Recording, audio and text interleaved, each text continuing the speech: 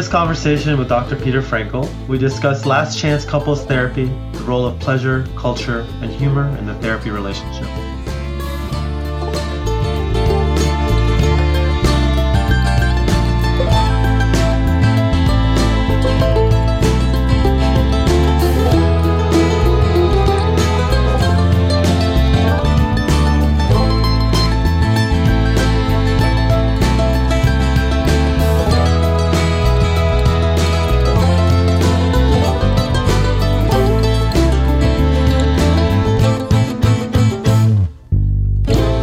Welcome to the After Podcast. I am Navid Zamani and I am your host. In this session, I'll be speaking with Dr. Peter Fraenkel. Peter Fraenkel, PhD, is Associate Professor of Psychology at City College of New York, former faculty at the Ackerman Institute for the Family and NYU Medical Center, and is in private practice in New York City. He has published and lectured on a wide range of topics, including temporal issues in couples, integrative approaches to couple and family therapy, couple distress prevention, couple and family coping with the COVID-19 pandemic, last chance couple therapy, a family-based approach to incest, collaborative methods and community-based family program development, narrative therapy-based multiple family group interventions for families in homeless shelters, training in intersectionality sensitivity, and qualitative research. He is a co-author of The Relational Trauma of Incest, a family-based approach to treatment, Sync Your Relationship, Save Your Marriage, 4 Steps to Getting Back on Track, and of the forthcoming book, Last Chance Couple Therapy, Bringing Relationships Back from the Brink. Dr. Fraenkel lectures and conducts therapist trainings internationally, and he received the American Family Therapy Academy's 2012 Award for Innovative Contribution to Family Therapy, and with Marcia Scheinberg and Fiona True, AFTA's 2004 Award for Distinguished Contribution to Family Therapy Theory and Practice. He is a former vice president and current board member of AFTA and a reviewer for several family therapy journals. Thank you so much for joining me here today, Dr. Fraenkel. It's really nice to be with you. Curious, what's capturing your attention these days? Hey, Navid, and Peter is fine, please. Yes. Hello, AFTA, beloved members. What's catching my attention is working with couples on the brink of relationship dissolution, either separation and divorce if they're formally married, or dissolving the relationship if they've not made a marital commitment. I've been working in this area for over 30 years, and one of the first couples that piqued my interest in this was back in 1995. Was a rather tall gentleman and a woman. The two of them came into my office, and actually just before coming in through the door, he looked down at me, since I'm not so tall, and said, "We're the couple from hell." And I said, "Oh, well, welcome to purgatory." And, that little joking comeback actually gave me a hint, in a way, to how I was going to end up developing an approach to working with couples who are on the precipice of ending the relationship, which is this notion of experiments in possibility and entering a liminal space in which we spend for the time making decisions about whether to stay or go, and just try out some new things to gather more data and see if the data reveal more hopefulness, pleasure, and decrease in conflict or not. So I've been very interested in this work, and as you mentioned, I have a book coming out just in a couple of months, Last Chance Couple Therapy. And there are a lot of challenges that are particular to couples in which one or both partners are considering ending the relationship. One of the first major challenges is, how do we develop a therapeutic alliance with a couple? Let's say we have one partner who is strongly thinking about leaving and the other really wants to save the relationship. The partner who is strongly thinking about leaving may have actually said, I'm only coming for one session. or maybe even their lawyer suggested that they do that, and they're just going to see how it goes, and they're not very motivated, and they're worried that the therapist is going to sort of cheerfully show them how things can get better and assume that with therapy they'll be ready to recommit to the relationship. And that's a big mistake as a therapist, to just be the cheerful person who says, well, you've been in a lot of distress, but I've got some things to offer you. Maybe it'll turn things around for you. Instead, we need to validate both partners' goals at the present moment. So the partner who's thinking about leaving, we have to acknowledge this is a real possibility and a real choice.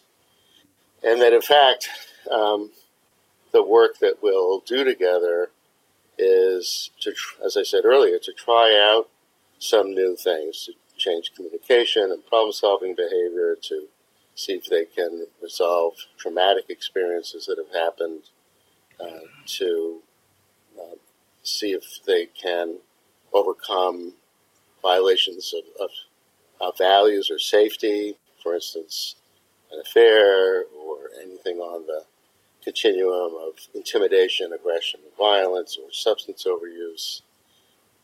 We want to, take seriously, very seriously, these concerns and acknowledge the possibility that even with trying some new things, therapeutically, that person who's thinking about leaving may still decide to leave. Mm. So it's really important in that first session to state this explicitly, to say, what I'm going to do is offer you some ideas and practices that may lead to some improvement. But even if things get better, you still may decide it's not enough, and you just can't get the love back or whatever the issue is, and you want to end things. And each time I introduce this idea to a last chance couple, the partner or partners, because there may be both of them thinking about leaving, who hear this, breathe a sigh of relief. Mm.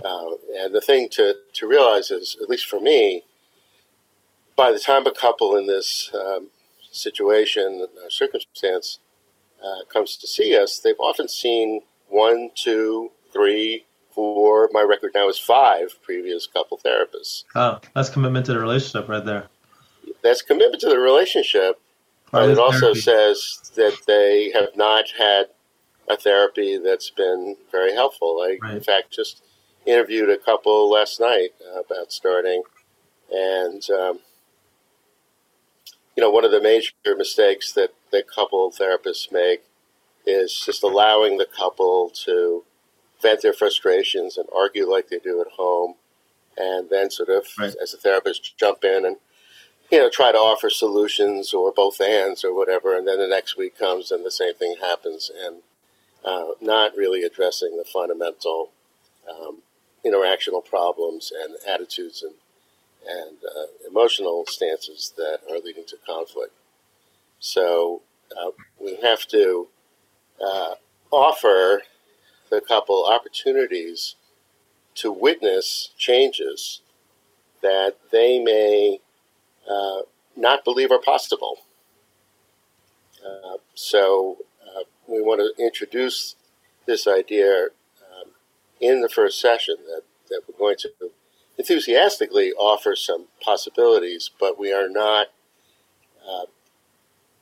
pressuring them to try to stay in the relationship. And in fact, as part of that, we want to invite couples to challenge us if they feel that we are inadvertently pressuring them, if they feel pressured to stay. This is very important, I should say, also for my social location as a cisgendered heterosexual male. If I'm working with a cisgendered heterosexual couple and the woman is thinking about leaving, I don't want her to end up feeling like she's being ganged up on by her husband, the male partner, and the male therapist. So when you say pressure, you mean like influencing them in one direction or the other? Is correct. Yeah, that I would sort of subtly be trying to convince her to stay. So I'm going to be enthusiastically offering ideas and practices that might help, but I literally say, don't confuse my enthusiasm for these practices with my intention to keep you in the marriage. I see. That's really important because Bill Doherty long ago talked about the problem of considering ourselves as neutral about outcomes with couples. And so I very clearly say to couples, look, I got into the business of couple therapy because I'm generally interested in helping couples do better in their relationship and thrive and so forth. But I am not here to force you to stay married. So in other words, we want to state our general bias. We generally, as couple therapists, are there to help people improve their relationships. But when you have a couple where one or both partners are seriously thinking about leaving, they're going to be very sensitive to any pressure that we exert to keep them in the relationship when they're still quite ambivalent. So we want to be explicit about our bias and invite the couple to critique us or comment to us if they feel that we are inadvertently still trying to kind of move them in a certain direction. The only direction we want to try to help them move in is trying out some new things so they can see for themselves whether things can get better. I see. Another mistake that I hear, I think a lot of couple therapists make, judging from what clients who've had previous couple therapy tell me, is that the focus is entirely on reducing conflict and solving problems. Building good communication skills to reduce conflict, resolving issues, talking about traumatic experiences that have happened, trying to resolve them, and putting off encouraging couples to do small steps towards building back pleasure. So it's almost like we have this model which parallels sometimes what couples think, which is until we solve the problems, we can't have fun or pleasure or intimacy with each other. And that's a problematic idea because, in fact, in real life, couples have problems and challenges and also, hopefully, if they're doing well, are able to have pleasure even though they're still struggling with some things. So if the therapy kind of mirrors that problematic assumption, it's not helpful. So even in a first session with a last chance couple, unless it really seems inappropriate to offer this, I will make suggestions about small things they can do, low cost, potentially high yield actions with each other that can increase a sense of appreciation, friendship, pleasure, and so forth. So, for instance, I take John and Julie Gottman's idea about the importance of partners expressing admiration and appreciation for each other, which dovetails very nicely with positive psychology, by the way. I call it the relational vitamin. Because so many couples, by the time they come to us, feel like their partner doesn't even see them anymore, never mind appreciate them or admire them or enjoy them. So I suggest to couples, even in the first session, if they can do, say, one appreciative or admiring thing to each other. I said, I know that sounds pretty hokey, and in fact, everything I suggest as a new activity is going to feel a bit artificial, maybe even irrational, given how negatively you feel. Like, how can you be saying appreciative things when you're so angry and hurt? So we have to sort of jump over that sense of artificiality and irrationality and kind of just do it. And over time, if it takes and if it seems worthwhile, it will become more natural. Actually, many years ago, I wrote a little chapter for a book edited by Janice Levine and Howard Markman. It was called, what was the Elvis song? There it is. Why do fools fall in love? Was the name of the book. It's right on my shelf. And I wrote the chapter. It was called "Getting a Kick Out of You," as in the Cole Porter song that Frank Sinatra made famous. Getting a kick out of you, the jazz Taoist key to love.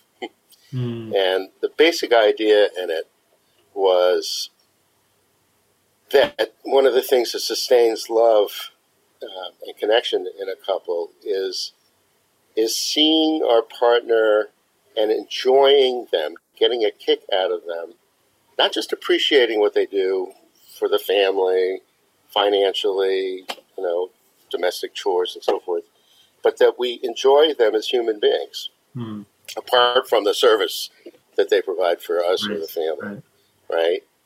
Because it's such a common thing, I find, that couples come to us and they feel that their partner literally doesn't see them anymore. And they're really jealous when their partner's excited to meet someone at a party or, in a play group or at work.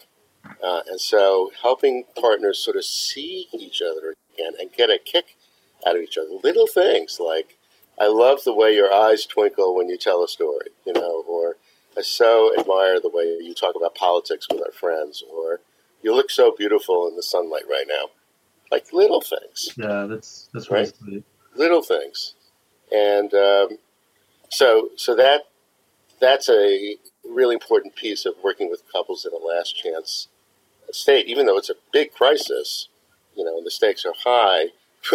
In fact, just because of that, we need to help them see if they can restart the pleasure system, to turn the Bunsen burner of pleasure back on in small and not threatening ways. Like the old date night thing, not appropriate for the last chance couple right away.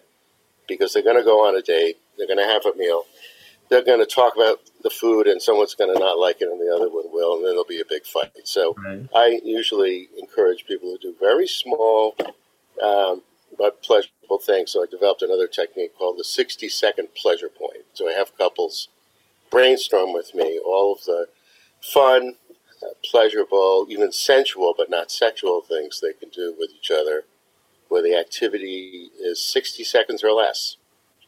And some of these can be done when you're physically together, or need to be done when you're physically together, like a short massage, or holding hands, or looking into each other's eyes, or, even a hug, rubbing each other's head, tap on the butt, whatever, feeding each other a piece of chocolate or fruit or something like that. And some of them can be done when you're apart, using those often intrusive devices that get in the way of couple time, our phones and our computers. Right. So a nice text or a photo. One of my favorite things is take a close-up photo of an object in your space and send it to your partner and say, what is it? Sort of like a guessing game. Top of a fire hydrant or the edge of a shelf or something like that. Right? And so then I suggest that couples, if they're up for it, try to do 6 of these 60-second pleasure points across the day. So it's like 6 minutes or less. 2 in the morning, with each initiating one before they depart from each other, 2 when they're apart, even if they're still in sort of post-pandemic homebound work in separate spaces, doing something when they're, at least psychologically apart, and 2 when they're back together. So each time with each of them initiating one. So it's 6 minutes or less. That's not a lot of time. Yeah, it's really nice. Partners do it. And suddenly they realize that even though they're on the edge of ending things, they're often able to start generating some pleasure.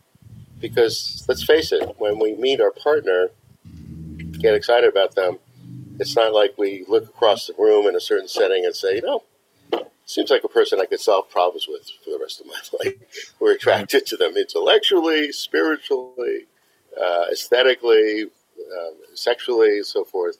So if we as therapists don't try to help couples experiment with possibilities of reinvigorating their pleasure with each other, we're not really doing effective work. We're not helping them see the possibilities that exist for repairing things and enjoying each other again.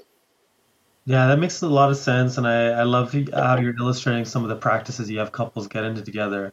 And if you don't mind me asking, Peter, because I'll full disclosure, I've been drawn to your work for a couple of reasons. One, I really enjoy couples work in general for myself, or like in my practice, but I also do a lot of work in the domestic violence world, and at Mm-hmm. least some of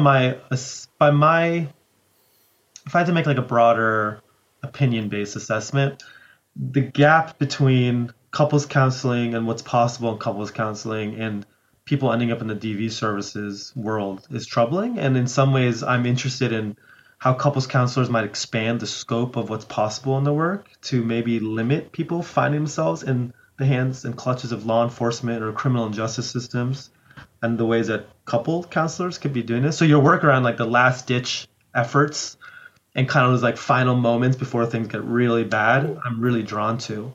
Mm-hmm. That said, I guess there's a way where I'm curious about how it is. If I could just kind of take you back to the beginning, like as you're meeting with these couples, and there's like all this energy and intensity in the relationship and just last ditch effort. How are you kind of making assessments for hope or possibility or preference when they're in the liminality, I guess if I could call it that, of tension and conflict together? Like, in other words, like where do you even start when a couple comes in? Yeah. Well, you're asking a few questions. So let me go back to the first Yeah, issue, which please. is interpersonal violence. So there's actually a chapter in my book where I mostly summarize the work of the people that I have found most compelling and that guide my work when there's been violence or any behavior on the aggression, intimidation um, continuum. And I take all of that seriously, threatening looks and so all the way to actual physical violence. So the work of the Couples and Violence Project at Ackerman, to me, still stands as the most um, integrative, nuanced work out there. And that's the work of Virginia Goldner, Marcia Scheinberg, um, Peggy Penn, and Jillian Walker.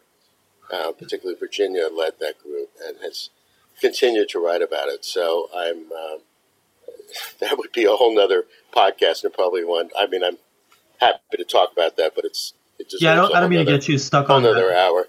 But I very much draw on their work, and of course Sandy Stith's work Yes, also. who was Which is we wonderful. interviewed on this podcast a couple Yeah, sessions ago. wonderful work. So Yeah. both of their models, and I think they're very complementary, um, are helpful. I mean, you know, um, one of the issues that we're always dealing with in couples, whether they're in the last chance place or not, are power issues, and these are often gendered and cisgendered heterosexual couples. But I've also worked with queer couples where there are other dimensions that lead to power discrepancies. Power issues come up in all sorts of couples. Well, if I And in could tag fact, on, I'm sorry to interrupt you. I wonder if I could tag yeah, on to no, right go here ahead. because I guess, in some ways, like what you were describing in your work and like inviting pleasure. There was like a playfulness in how you're describing your work, Yeah, and it feels like a lot of the couples counseling discourse often. I don't know. This is my own take, so forgive me.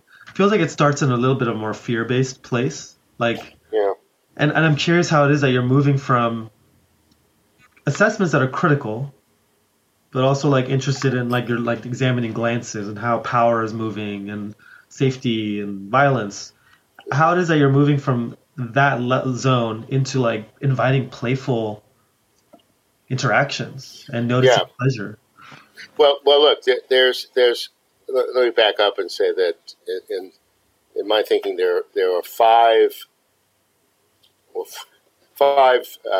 last chance scenarios, and a Yeah. couple may inhabit more than one. So it's not five types of last chance couples, but five situations that often lead to a last chance moment. One is the couples that I mostly had in mind as I was talking about building pleasure right away, and that's high conflict couples where there's no violence, Uh-huh. but a lot of conflict. And a second that also I have in mind when I talk about right away building pleasure is those couples that come in a low passion, low desire place. which may have been preceded by, months or years of conflict. And at this point, they're just so turned down in terms of their Full of passion, passion. like they're tired, like kind of done. They're tired and they're scared. They're scared to connect because sex hasn't been great, or intimacy leads to conflict. So they've kind of just really lost that love and feeling, as the Righteous Brothers sang. Actually, probably in some ways the hardest couples to work with, because there's no technique, or idea per se that can just directly increase people's desire for each other. We can do a lot of things around that, and we can work on sex, and I certainly, follow the work of Esther Perel and Suzanne Iasenza and others very closely, and incorporate some of my own ideas. But there's also couples in which there have been violations of values or safety. And so, I work a lot with couples where there's been an affair or other forms of extra dyadic sex, and also with couples where there's been violence or, as I said, intimidation and aggression, and couples where there's been substance overuse or abuse. So when it comes to value violations, I don't, first session start suggesting, pleasure-based activities. It's, there's basically been some pretty traumatic stuff going on. And across all three of those types of value violations, affairs, violence, and substance use, the first thing that needs to happen is the person who did the affairing or has been violent or aggressive or is abusing substances has to take 100% responsibility for their behavior. And, we're going to develop, as I learned from Virginia and that group, develop a coherent explanation for, why they did the things that they did. But we're going to distinguish that from an excuse, right? So before I would start encouraging any kind of pleasure stuff, we have to work on the trauma and the very deeply problematic behavior that's being perpetrated by one, sometimes both, but usually one partner. So, there's not one kind of last chance situation. Of course, different things are needed for different. So I said there's a fifth category. So basically, high conflict, with polarized complementarities, basically polarizations, value violations. Actually, I haven't mentioned this one. Couples that are mismatched in what I call projected life chronologies. There may not be a lot of conflict per se, but they have come to find that they have very different ideas about whether or when, in particular, when to make a formal commitment, marriage or otherwise, or when to have a child. They both say they want to have a child, but they have very different ideas about when, or even things like when to move out of a city like New York and, move to a different place. They may agree in principle on something. So these couples are discrepant in kind of what they want in their lives or by when. So that's a whole other category that I write about in this book and have thought about for many years around issues around time in couples. Then, as I said, there's the low passion, low connection couples. And then finally, couples, you see this less often, but every once in a while, a couple where one partner is kind of starting to get to know themselves more and work on themselves more. They often are in an individual therapy that's been very helpful to them, and they're coming to feel like they can't kind of learn to be who they are in this relationship. They're not necessarily deciding that they want to end it completely, but they want to somehow figure out a way to take a break from the relationship to develop themselves as people more. And, that's also an interesting and challenging kind of couple to work with. So that was kind of around, I think, one of your questions, but how do we get started? So obviously, we want to hear what the presenting problem is. I mean, basic stuff that we do in any kind of couple therapy. So if there's been an affair or there's been violence, we're going to be starting to work on that. If the couple comes in and says, are you doing that together? do I work with them together from the beginning? Yeah. Yes. Yeah. So in this approach, I always want to have both partners in for usually up to 3 sessions, but it's flexible. If up to 3 sessions, and then meet with each individually to provide them an opportunity for a confidential individual meeting. Cool. And then at the end of that confidential meeting, I'll say, is there anything you think we should bring back to, the couple work? And is there anything you particularly don't want me to mention or say that I know from what we just talked about? So we make that a decision about what the partner wants to bring back and what they really want to keep private. And if there's something you want to keep private, of course I want to explore why they want to keep it private and what they feel the risk is of bringing it up. Yeah. And actually that whole process is something that I drew from the work I did with Marcia and Fiona in our family-based treatment of incest, where we developed this idea of a decision dialogue, where we would meet with the abused child, the child had been abused, have a confidential session with her and say, we'll this is really a private talk, but at the end we'll talk about what do you want to bring back to the session with your mom, and if they say, well, I don't want to say that, we explore what's your concern. And it's often, well, my mom will be angry to hear that I still love my stepfather, or that there was this other abuse that happened, or so we work it out. Anyway, not to get off too far on that, but that's the source of this format is, going to meet with people individually, of course, give them a chance to speak. You're honoring the preference. You're honoring the preference, but also exploring the stance. Exactly, right. So, I like, it used to be maybe 20 years ago that sometimes in an individual meeting like that, a partner would say, yeah, my partner, or me, or the partner themselves, has a serious drug issue that the other partner doesn't know. That's rare these days. Partners seem to always know. Same thing with affairs. I can't remember the last time a partner revealed an affair in one of those individual sessions. They're typically coming in because the affair's been discovered. I see. Right. So, how do you think that is? Is that like a technology or whatever? That's probably just too big of a question to ask. That's all another podcast too, of like working with infidelity, and but I do have a whole chapter on that, and I draw a lot on my own work, but also Esther's work, Michelle Shankman, Janice Abrams-Spring, Christina Koop Gordon, and a lot of people have written great stuff on that. So, I'm all about honoring the great contributions of of our colleagues, and adding my own 10 cents, where my own creativity or blending where I can. But and do you're a jazz drummer, so that there's something iterative about that process that feels. Well, that's right. Like borrow a little bit from Elvin Jones, a little from Buddy Rich, and a little from That's the artistry, right? Bernard Purdy, right? And add my 2 cents in myself. Yeah. Well, I have to say, Peter, I'm really appreciating how you're sharing this, and a couple things I'm drawn to. One, and I guess maybe I'll just ask the questions and you can choose the direction. Sure. One, I guess I'm drawn to your discussion of pleasure and how it is that you're conceptualizing pleasure, and how.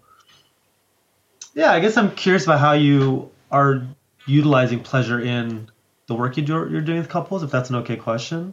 Because I'm kind of thinking about some of Spinoza's discussion about pleasure and pain, if you're familiar with some of that stuff. Like, I love Spinoza, but I don't remember what he said about pleasure and pain. He said something like, I have a little quote here that I'll read. It says, rather than pleasure as a temporary release from a lack of something, and pain as not having that thing you want, pleasure rather as the augmentation of the body's capacity to act, and pain as a diminution of it. So wondering if there's ways that pleasure and pain are some ways that you're tracking the possibilities. I might be going a little bit too far with this. Well, let me take a different angle on this, which is I think that therapy, even in a crisis situation, as soon as possible, it is so relieving and stimulating of genuine therapeutic creativity to have fun in the therapy. Yes. I feel like this is, I guess, part of using myself as a therapist. I like to have fun. I'm a serious guy too, and I can be very serious. But when there's an opportunity to quote a song and even sing it in a lounge lizard voice to a couple, or use one of my, voice impressions or something, I will do it.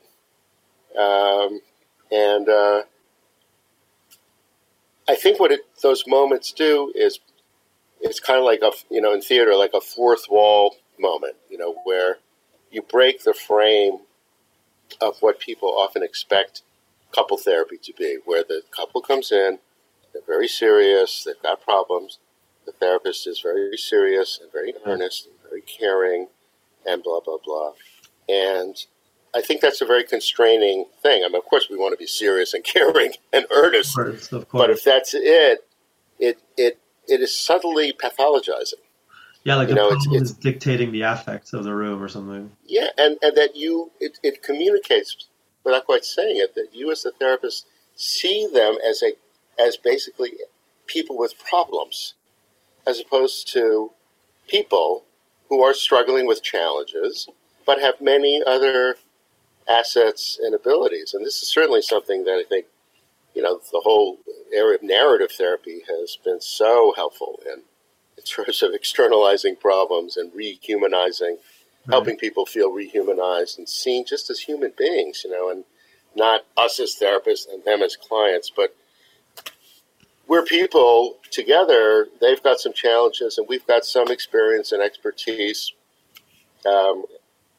based on experience with asking questions and suggesting things. And we can have a much less hierarchical kind of relationships. So, for instance, in my first session with a couple, I will always ask each partner what they do during the day for work. And if someone has, not been working for a while and elected to be home with kids for a while, I'll always ask that person about that, but also what kind of work were they doing before they had kids. And I always ask the question that partners find very surprising that I ask it, and they like it, which is, what about you, your talents, your abilities, your sensitivities, your proclivities, do you bring to this work when you feel like you're doing it well? So here they are, coming in and telling me that I'm their last chance, that this therapy is the last chance, and there's all sorts of issues, and I'm saying, well, before we get into those, challenges that you're facing, I just want to find out a little bit of what you do. And I show genuine enthusiasm for what they do.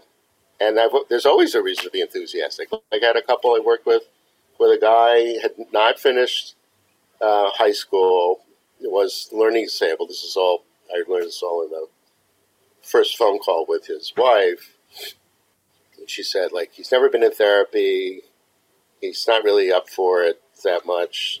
He never finished school. He might be a bit intimidated and all this stuff. And I said, well, look forward to meeting him. So this guy was a master boiler mechanic. It took him a while to actually admit that he had been doing it. And he said he was a boiler mechanic, but as he told the stories of what he does, it turned out that he's like the guy that people call all over New York City when boilers can't be fixed. He's a genius at it. And I said to him, and I meant this genuinely, I really admire what you do. I said, if a boiler goes off in my house, I'm like, I don't know what to do. I'm always afraid I'm going to turn the screw the wrong way. And he started laughing. And I sort of straightened up in his chair. And I said, no, I really appreciate it. And at some point later in the therapy, he made some comment about how he wasn't, that smart. And, I'm a book smart guy and all that stuff. And I said, look, man, let's call him Tom. Look, there's different kinds of intelligence. Mine is this. Yours is what you do. I don't judge. And he liked that. So, And this is in the presence of the partner, right? And is the president of the partner. And I do the same with her. She was a top level administrative assistant, but so it's this idea of meeting people as human beings and then diving into their challenges. And it's maybe slicing words a little thin, but I prefer asking couples about the challenges that they're facing rather than their problems. There's something about the term problem that has a heavier anchor on it, Yeah. to me, metaphorically, and we ask about challenges, like everybody's got challenges. So, what are the challenges that you're facing? So I guess in answer to your question, Salia Baba talks about this too, so beautifully, about bringing a playful spirit. She's, if you know Salia, she's such a playful person. So, I think that that attitude brings a tremendous amount of relief.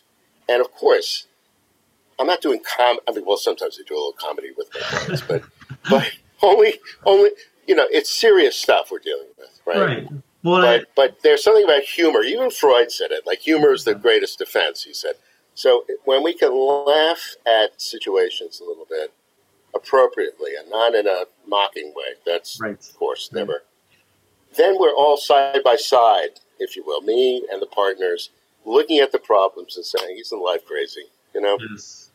And they see that I'm a human being, and they see that I see them as human beings. So humor helps a lot. And along that, and then I'll shut up, is, people who come into therapy and they put their head in their hand and they go,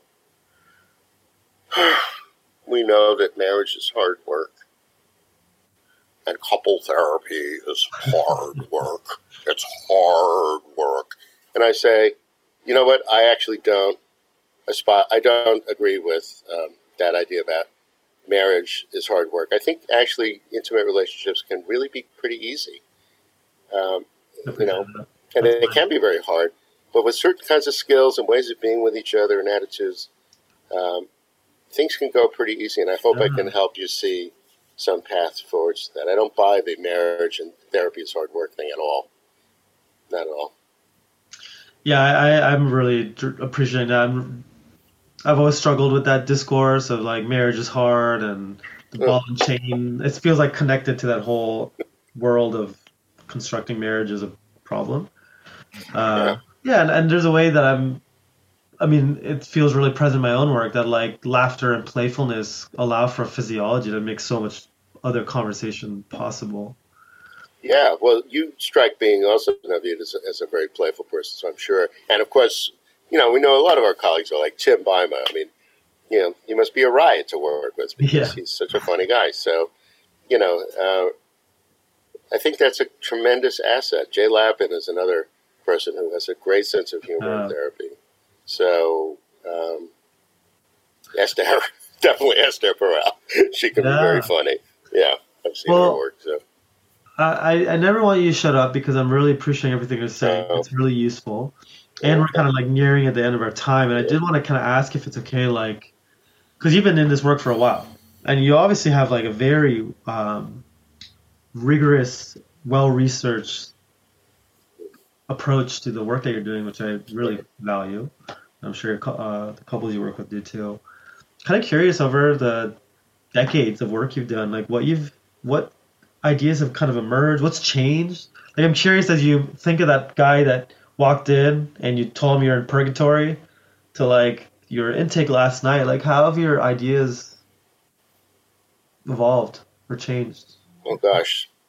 That's a really big question. So much. I always, I started teaching at Ackerman in the early 90s, the first year theory course.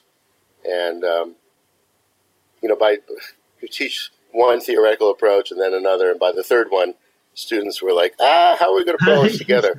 And I struggle with that myself. So I've always felt that there are a lot of smart people and caring people in our field, and they come up with really great work. And I believe that in our field, we need to have the theories get along.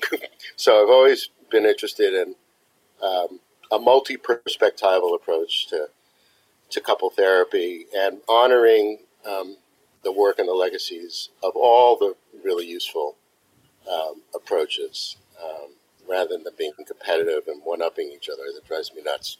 Like, we need to have peace and harmony and collaboration in our field, because we're here to help people, and we want to draw on all the resources. So as I've been in the field all these years, I've learned more and more about different approaches and integrated those without getting into the details of how I've done that. I developed an approach called the therapeutic palette integrative approach. It's actually a little chapter in the new handbook of clinical handbook of couple therapy. I was very honored to be included in that.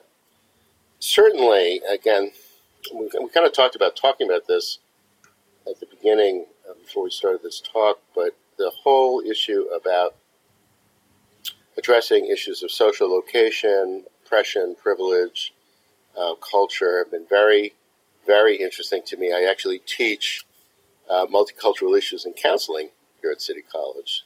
Cool. And I love teaching that course. It's very experiential. And I've gotten interested. I mentioned to you before we started the podcast that I have a little case study coming out in the Network, or next issue, on intracultural cultural differences. And without getting into the details, this is a last chance couple, Bengali American. She was raised in Queens. He was raised in England. They're both upper middle class, highly educated. So when they met each other on a dating site for South Asian people, they felt like perfectly matched. And then as they got to know each other and were falling in love, they also had tremendous differences, which turned out to be, in large part, differences in, as the guy said, how they were being Bengali. Right. And so, the whole interest in the link between identity and culture is so interesting and so nuanced, really, when you start getting into it. So, he talked about being British Bengali, and as opposed to her, desire to spend every Saturday cooking and hanging out and chatting and so forth with family, which she described as typical Bengali. He got very annoyed with that. He said, well, that's your kind of typical Bengali. My kind of typical Bengali was this British style, yes. Where we rarely talked about our feelings. We would sit at the dinner table, and my father would say to me and my brother and sister, so what have you learned today in school? And we had to report. And I never went to either of my parents for soothing, whereas she would frequently. So they had very different ideas about talking about feelings, somewhat, mediated also by gender differences, but it's like gender plus subcultural differences that led to their differences in desire for expressing emotions and vulnerability. And also we got into a lot of issues around the time pie, like how they wanted to spend time. She wanted to spend a lot of time with her family. He found himself being depleted by all that. Again, we don't have enough time to get into the detail, but I'm very interested in looking at the nuances of people's connection with culture and their social locations. In my book, I have another wonderful couple that I worked with, African American, where both raised, lower middle class, both raised in the church. But over time, she became disaffected with the church and was becoming interested in pantheistic beliefs and more open sexuality than what she had learned about. And he felt that the church still held very important guidelines for him as a black man trying to disprove racist beliefs about black men. Very responsible, worked in the government and so forth. So they widely different relationships with their culture of origin and with their social location and as black persons and racism and so forth. So I think when we get into the nuances of all that, it's fascinating and very helpful to couples. So I thank all the colleagues, Paulette Hines and Ken Hardy and Nina Garcia-Preto and Monica McGoldrick and Nancy Boyd Franklin and Marlene Watson and all who I've learned so much from, and many others, I should say. Of course, Well, I'm just like appreciating your invitation to folks to follow their curiosity into discerning the idiosyncrasies of families and not just like stopping at cultural frames or borders. Yeah. I'm also like really appreciating the richness in which you describe your work and the fun and playfulness necessary, and also the very intentional, like I said earlier, intentional rigor in constructing and crafting some scholarly ideas from the improv and practice of your work. So thanks for sharing that with us today here. You're welcome, Navi. Yeah, pleased to be here and glad we had a chance to talk. Yeah, and for folks listening, like I mentioned in Peter's bio, there's a large body of literature you can follow. There's a lot of talks he's done, and he has a book coming out right now. Do you mind mentioning the name again, Peter? Yeah, I'll mention it in my announcer's voice. Yeah, that's Navid, I've perfect. got a book coming out. Okay, enough silliness. Last Chance Couple Therapy, Bringing Relationships Back from the Brink. That's Gordon. great. Nice. Well, Gordon thank you is so much great. for being here today, and I really like your announcer voice. I might have to adopt it or try it on. Okay. Thanks again.